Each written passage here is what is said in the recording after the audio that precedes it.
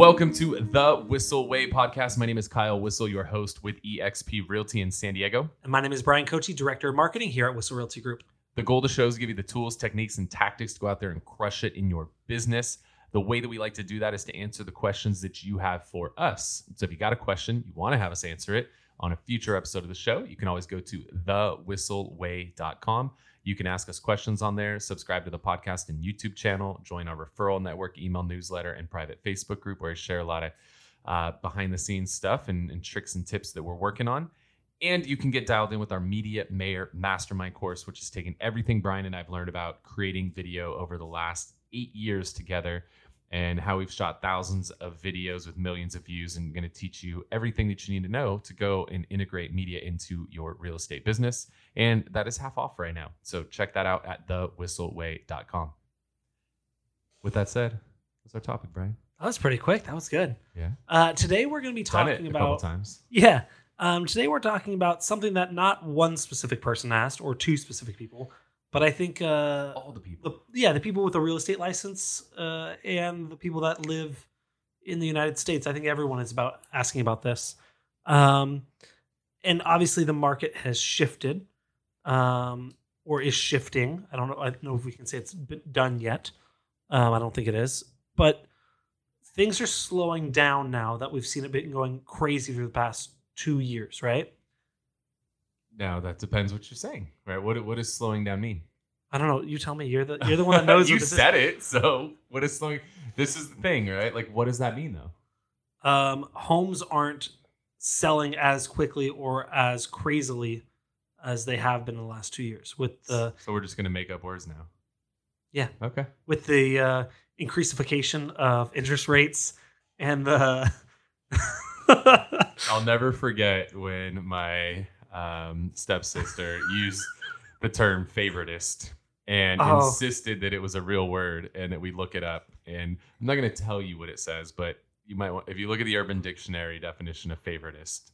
I thought you were going to do the fact that it had scones on the house. Oh, all the things. Brandy, I love you, girl.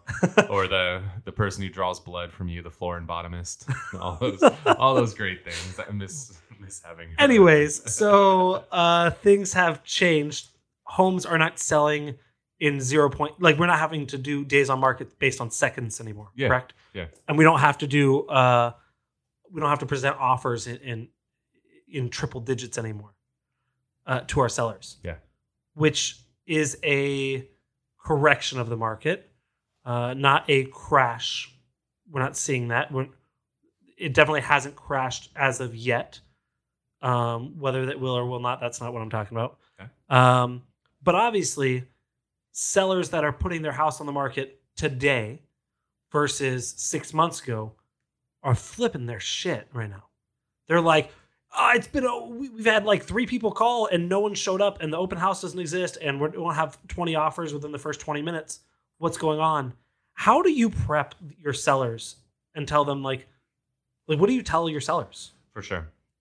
And so just to hit on the market, I have a lot of people asking me, like, what do you think is going to happen? What do you think is going to happen? Here's my opinion, which I've done this record this. Right? Yeah, we're going to record this so that way we can look back at it in the future and make sure if you're right or wrong. Go ahead. So I've done this I've been licensed for like 15 years. I've been in the industry for 20 years and I have a degree in economics.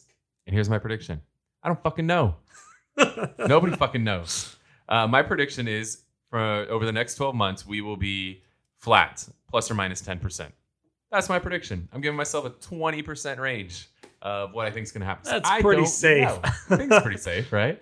I don't know, and nobody knows. And anybody who says they know is just bullshitting you and is guessing, because nobody knows, right? We were in this moment, 2.5 years ago when COVID first hit. When COVID first hit, we all thought the world was ending. Like, this is it. This is how we're all going to go. And 2 months later, the market skyrocketed. We went from literally not even being able to physically go inside of a house to the craziest real estate market we've ever seen. Positive real estate market. Yeah, positive appreciation, real estate market, number of home sales, all of that. So who predicted that? Nobody. If somebody can claim they predicted that we were going to go up 20% year over year, 2 straight years after COVID, find me a video and prove it, because I don't think there's anybody. So I don't know. Could this be the same thing all over again? Could we have this like kind of moment of panic for a little while and then we go to the moon again? Maybe. Could we panic and go into a spiral and fall through the floor?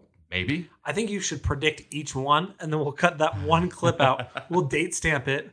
We'll cut that one clip, and we'll use that in 2 years. Yeah, we'll record 3 versions of this podcast, and then we'll use the one we need to. That'll make me look good in a few years. No, because there's the people that have been predicting the market's going to crash for like 10 years, and then when it finally crashes, you're like, "See, I told you." It's like right around the corner. Yeah, well, it's like, yeah, if I listened to you for the last 9 years, I missed out on a ton of opportunity. But there's going to be those people inevitably. Yep, fine. So, anyways, yeah. So as far as like where it's going to go, I don't know. I legitimately am torn. We could go down. We could see a pullback. Now, there's a technical definition of correction, which ties more to the stock market than the real estate market. But if you want to take the stock market definition of a correction, that's 10% or more.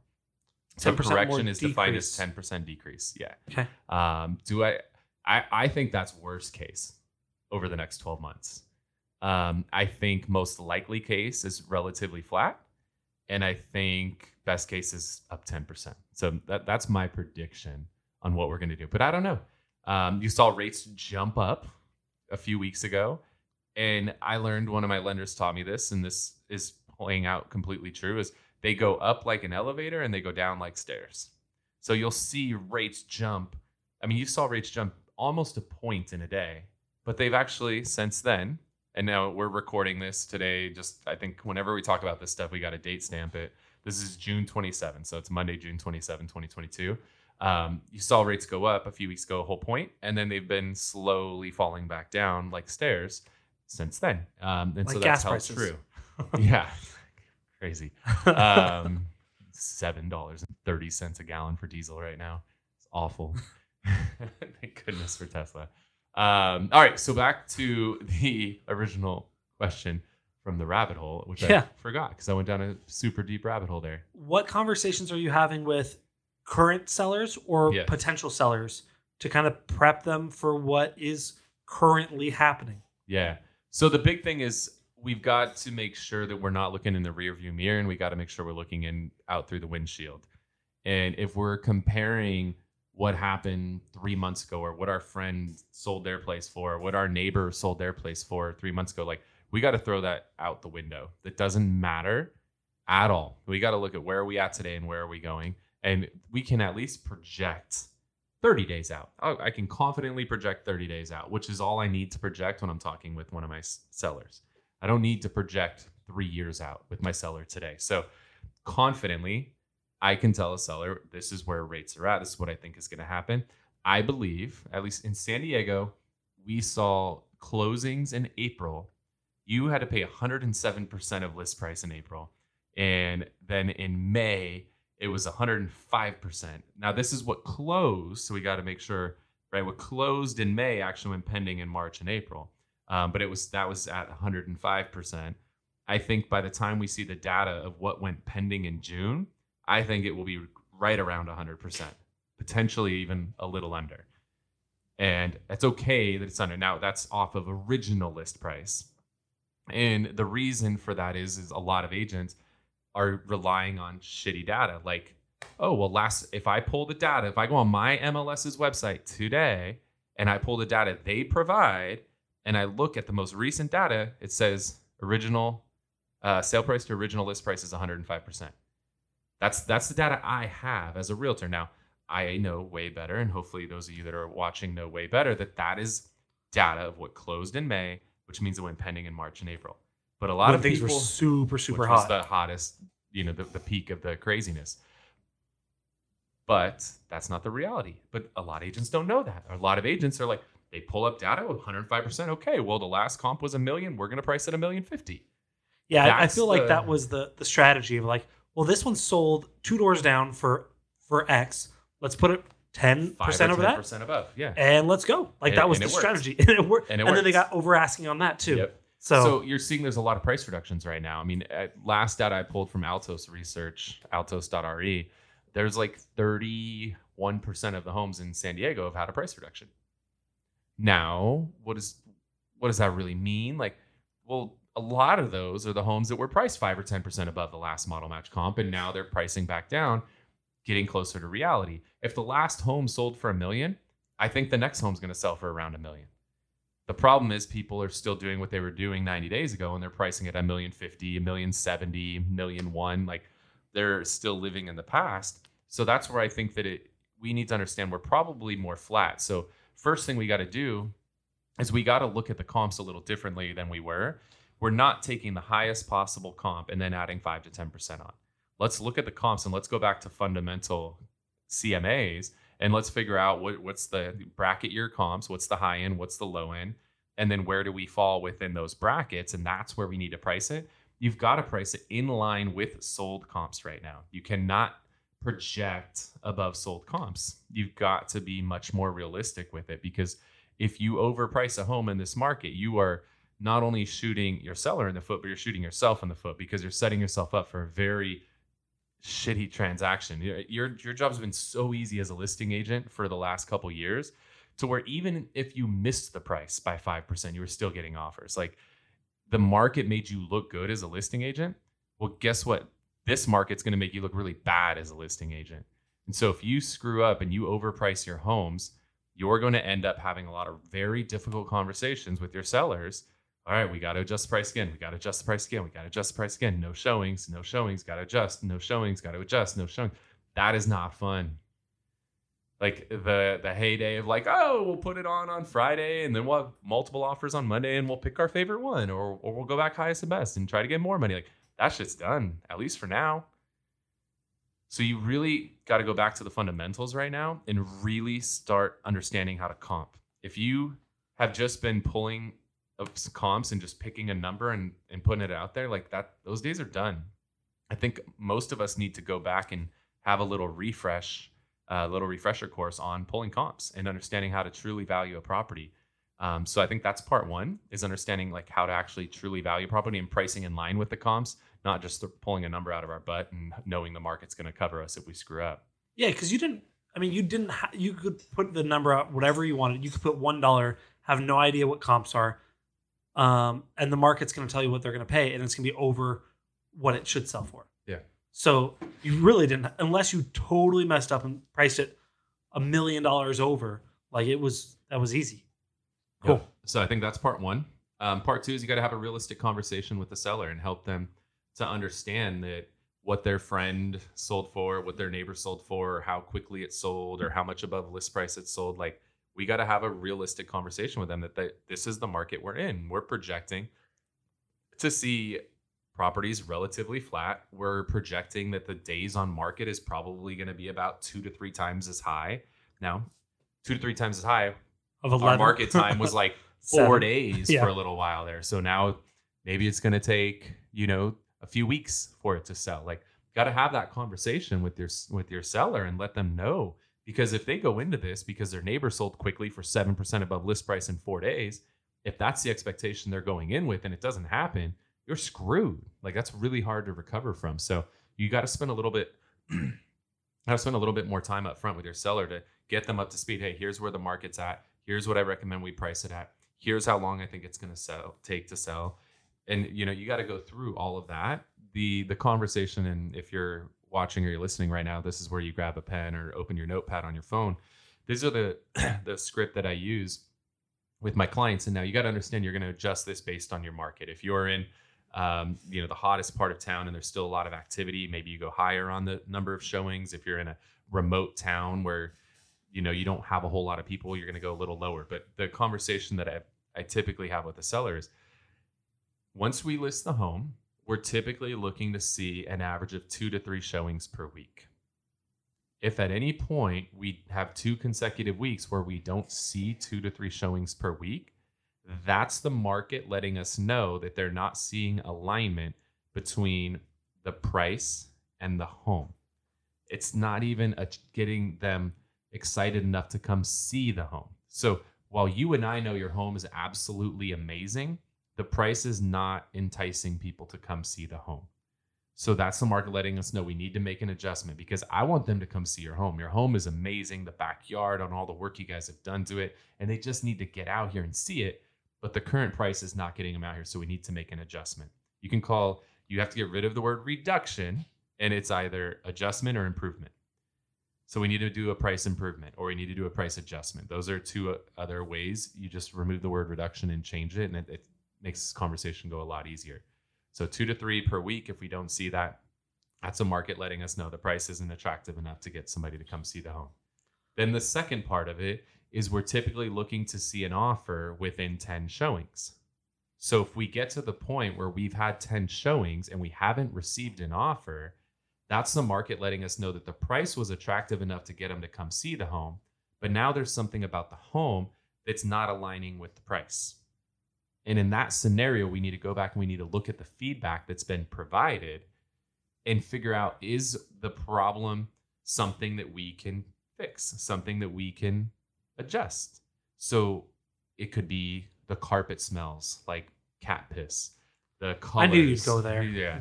Yeah. There's ice cream smeared all over the walls. Like, it could be something like that. Like, your Dungeons and Dragons cave is creeping people out. That's like, not me. It could be. No. It could be that. And So bad. those are things that we could change. It could also be you back up to a cemetery or a freeway or an industrial plant. Like, power you can't lines. change power lines. You can't change those things. So now we got to look at where we at on the feedback. Is it something where we can actually, oh, the carpet smells cool. Let's tear the carpet out. Let's put some fresh carpet in there. Okay, that we could change. But if it's backing up to power lines, that you can't change. So the only thing you can do is you can adjust the price to compensate for the fact you back up to power lines. So that's a conversation we got to have, right? Which you actually, like, you need to get feedback on your properties now, guys. Like, I know this is new to some of you, but this is what you do. If somebody shows your home and doesn't write an offer, you need to call them and find out how the showing went and why did they not write an offer. And you need to keep a log of all of that feedback, because you need to be able to have that conversation with your seller. All right, we've had 12 showings. We haven't received an offer yet. Here's the feedback. Here's my recommendation of what we do moving forward. And that's either get rid of the cat piss carpet or we adjust the price because of the power lines. But you don't know if that's the problem if you're not getting the feedback from the agents. So you got to get comfortable. Don't just rely on showing time. Like, agents are freaking lazy. Why are they? Now, we teach our agents, is if you give feedback, you'll get feedback, right? Do what you want agents to do, and it's going to come back to you. So we should all, as an industry, let's raise the bar. And if somebody requests feedback from you, let's give it to them. You know what? And if they don't request feedback, let's still give it to them, because they need the feedback. They just don't know it. But let's all help each other out. Let's all give feedback after a showing so we can help the listing agent, who can then help the seller. I think it's super important. You said 2 words in there, especially in the first part of it, that I really liked. One, you talked about adjustment a lot. Price improvement, price adjustment. I like price adjustment better. I think price improvement, as a consumer, I try and put my consumer hat on. That seems like you're trying to say something nice when it's not. Like, oh, you're not going to the gym to do a weight improvement. Like, come on. I need a weight improvement God, right me now. too. Let's not talk about it. I went to the fair yesterday. I need a big weight improvement. The other thing that I love that you talk about is you use the word alignment, that the price isn't in alignment with the value. You didn't say your home's overpriced, because again, people immediately get defensive there. But I love that word alignment of these two things are out of alignment. And people can understand that. And I don't think they would take that as personally of like, obviously. It's not going to be like, yep, they love it. They want to pay $1 million. Then why didn't they pay $1 million? Fuck if I know. So you sound like chiropractors. We're talking about alignments and adjustments and all this. Chiropractors are digging this conversation. The other thing that you talked about, I want to add a little bit more context before we go into our widget. You talked about feedback for a minute, and I like that, especially for showings. One of the things you told our agents over the weekend is if you're holding an open house for someone, which the last 2 years people have been begging people to hold open houses, you said make sure you give them feedback. You said the positive feedback, the negative feedback, the number of guests, right? Yeah, so I want to know how many people came. What I started to realize is I was asking my agents for feedback, and they'd be like, oh, well, Sally and Bob Smith came in. They live around the corner, and they have a little dog. I don't care, nor does the seller care. What do they have to say about the house, okay? So I want to know number of people who came through, I want to Is know that number of groups or number of individual people? Doesn't matter. I'd prefer to know how many groups came through. That's the more important because that's how many prospects came through. Yep. If it's a family of 8 and then you like 8 people came through, but it was only one group, like that's different. So the number of groups is more important. So number of groups that came through, the positive feedback, the negative feedback, most importantly, the negative feedback. Don't be like, everybody loved it. You have a great house. It should sell soon. Shut the fuck up and give me real feedback, please. I need it. My seller needs it. Well, and what's great about that, give me the real feedback. Like you're doing me a disservice. You're doing the seller a disservice. Oh, it's a great home. It'll sell soon. Shut up, please. well, and the great thing about that is we had one of our agents talk about NLP, Mike Proctor, and he talked about different things we could do. But at this point, you can say, like, you're not the bad guy in the situation. You said, hey, my agent held an open house. There was 22 groups that came by. They love the layout and the flow.